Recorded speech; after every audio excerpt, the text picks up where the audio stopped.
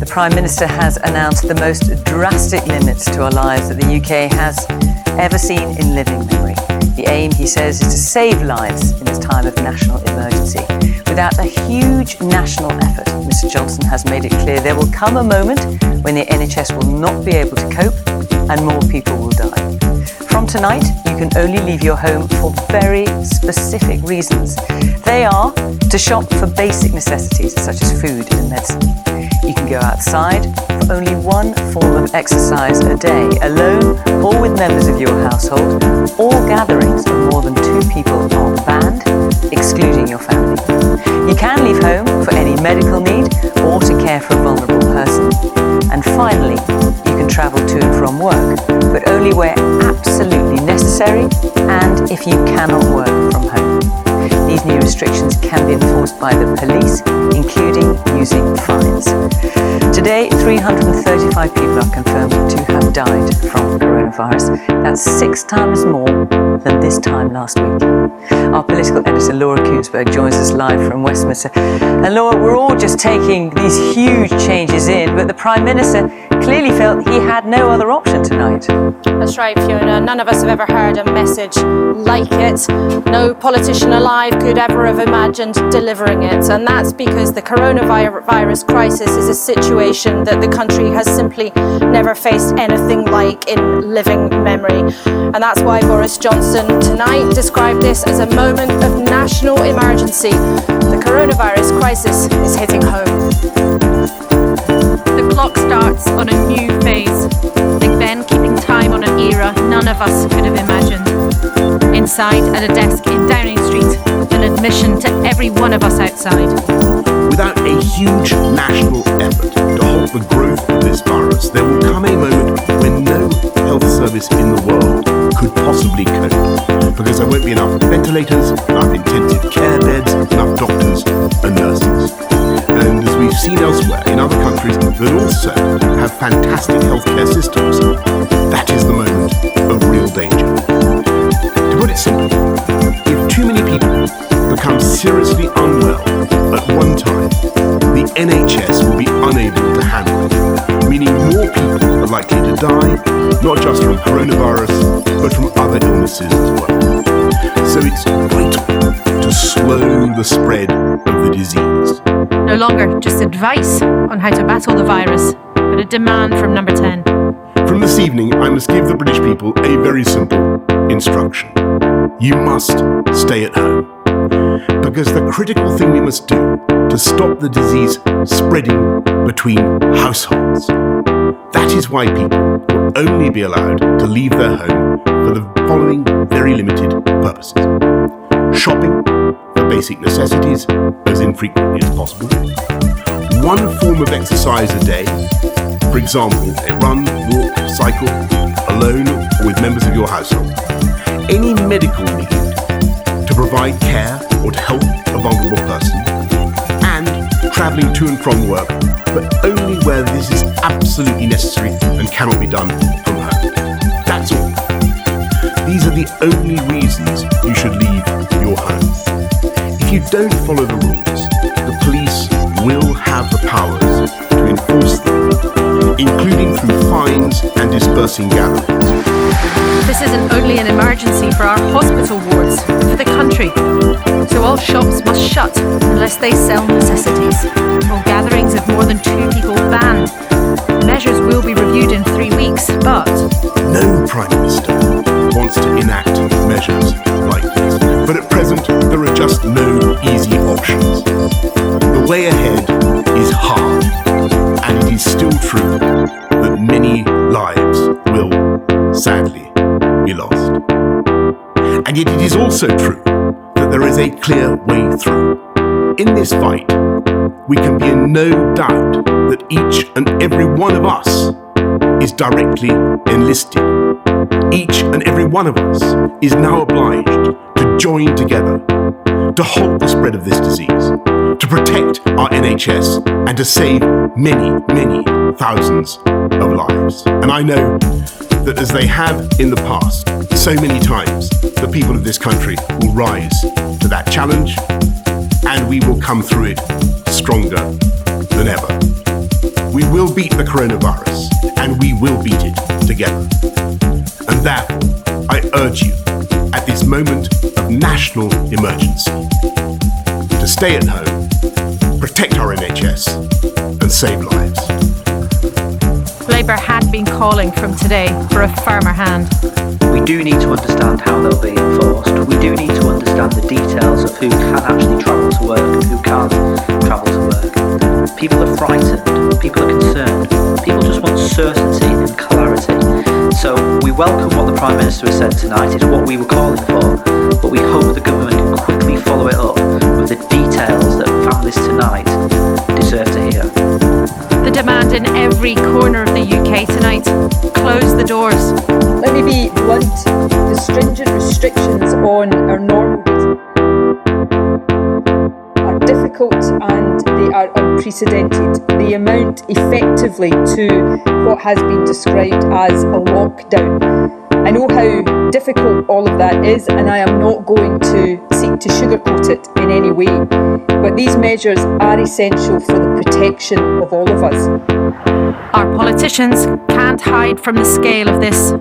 Now neither can we. After effort and pain, this will pass, but the country may look different on the other side.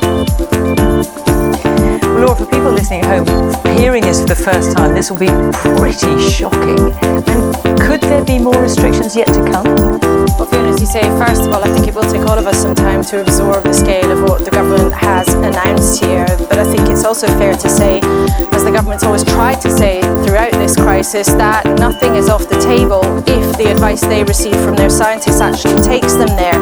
You know, ministers have been at pains to say that since the start. Whatever the data tells them, whatever the scientists tell them, they will try to make the best decisions at the best time to do so.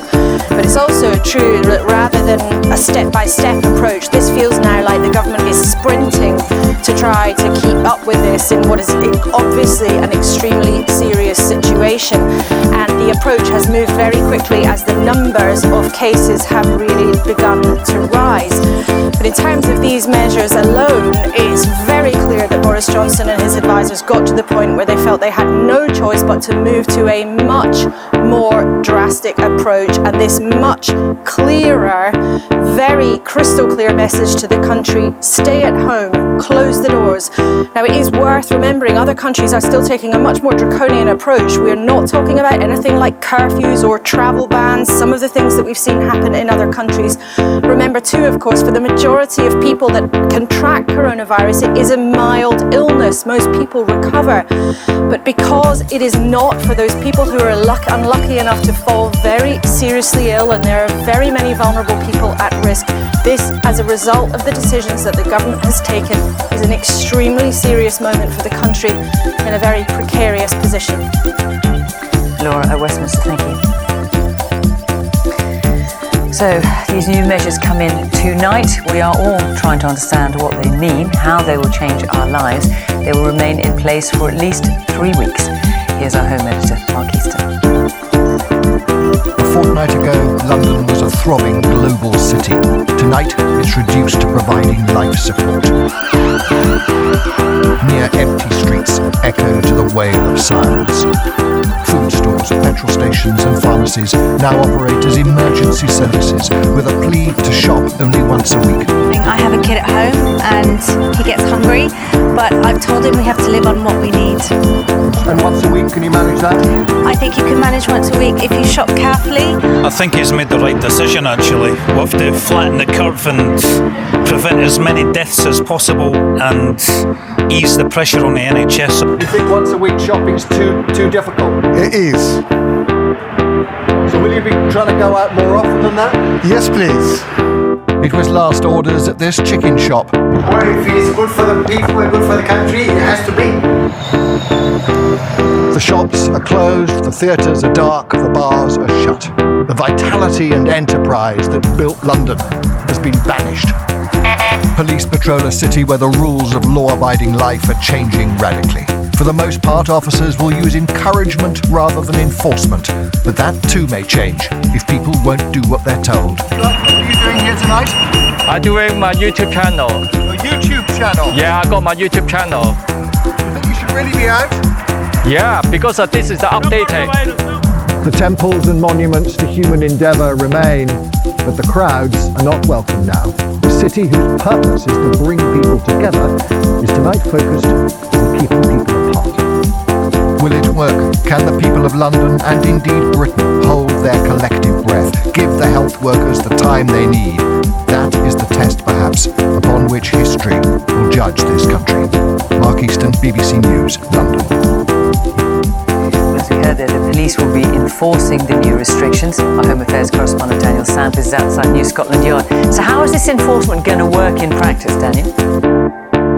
I think a lot of the details are still quite sketchy. It's not quite clear what powers the police will use, but officials insisted tonight that the police will have the necessary powers, and that's going to be something that we're going to hear more about, I think, in the next day or two. But certainly senior officers I've spoken to are hoping they're going to be able to do this more by persuasion than by enforcement. They're hoping that if they were to find a shop open that wasn't supposed to be open, they'd be able to go up and say, listen, you're really not supposed to be open.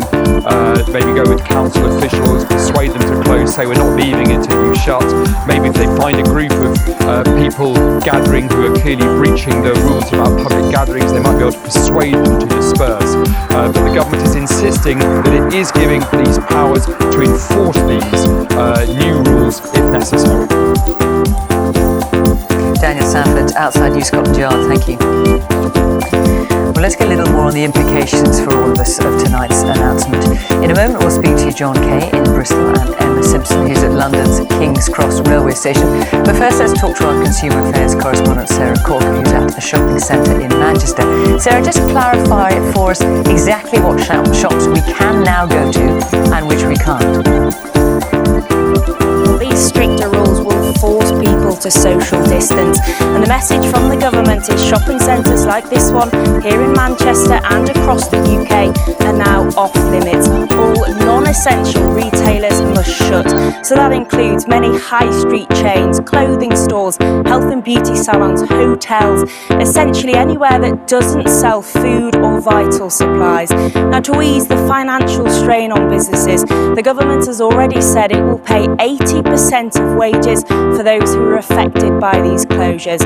Now, as for those stores deemed as vital and that will be allowed to stay open, they include supermarkets, petrol stations, funeral homes, pharmacies and also online retailers. But I think the challenge going forward will be for stores like supermarkets to try and cope with the huge demand from shoppers. We could see them limiting the number of customers or putting markers on the floor to try and keep customers apart. And the message from the British Retail Consortium tonight to the public is be considerate to retail staff working in very difficult conditions.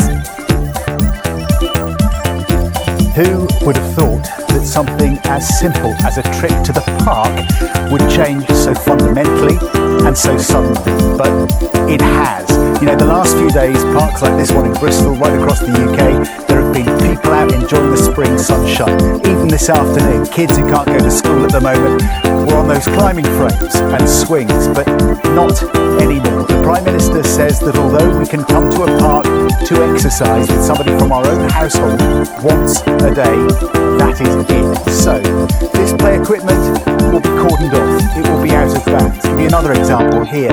The little coffee shop where people might grab a coffee or a cup of tea to watch their kids, that will shut down. Beyond it, the bowling green, the tennis court will be shut down. Basically, all the places where we might be tempted to congregate. We've seen those pictures over the weekend of people gathering together. All of those places will be shut to try to remove that temptation of keeping people together. You know, on a cold March night at 10 o'clock, you can kind of imagine what that might be like. But remember, the clocks go forward this weekend. Just imagine what it's going to be like as the days get longer and the weather improves. Hard to get your head around.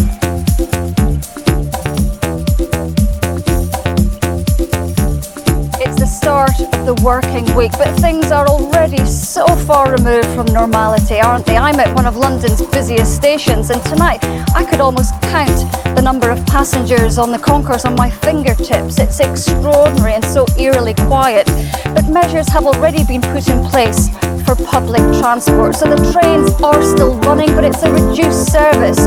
Key routes are open to ensure that essential workers are able to travel to and from their jobs. There's also a reduced service on the London Underground, but today we saw pictures of packed, overcrowded carriages at certain stops, the exact opposite of social distancing. So clearly they hope that this isn't going to continue tomorrow. The authorities think perhaps that there are more people on this network than they want. So the message that's playing out from the tannoys here tonight is only go on public transport if you are a key worker or if it's absolutely essential.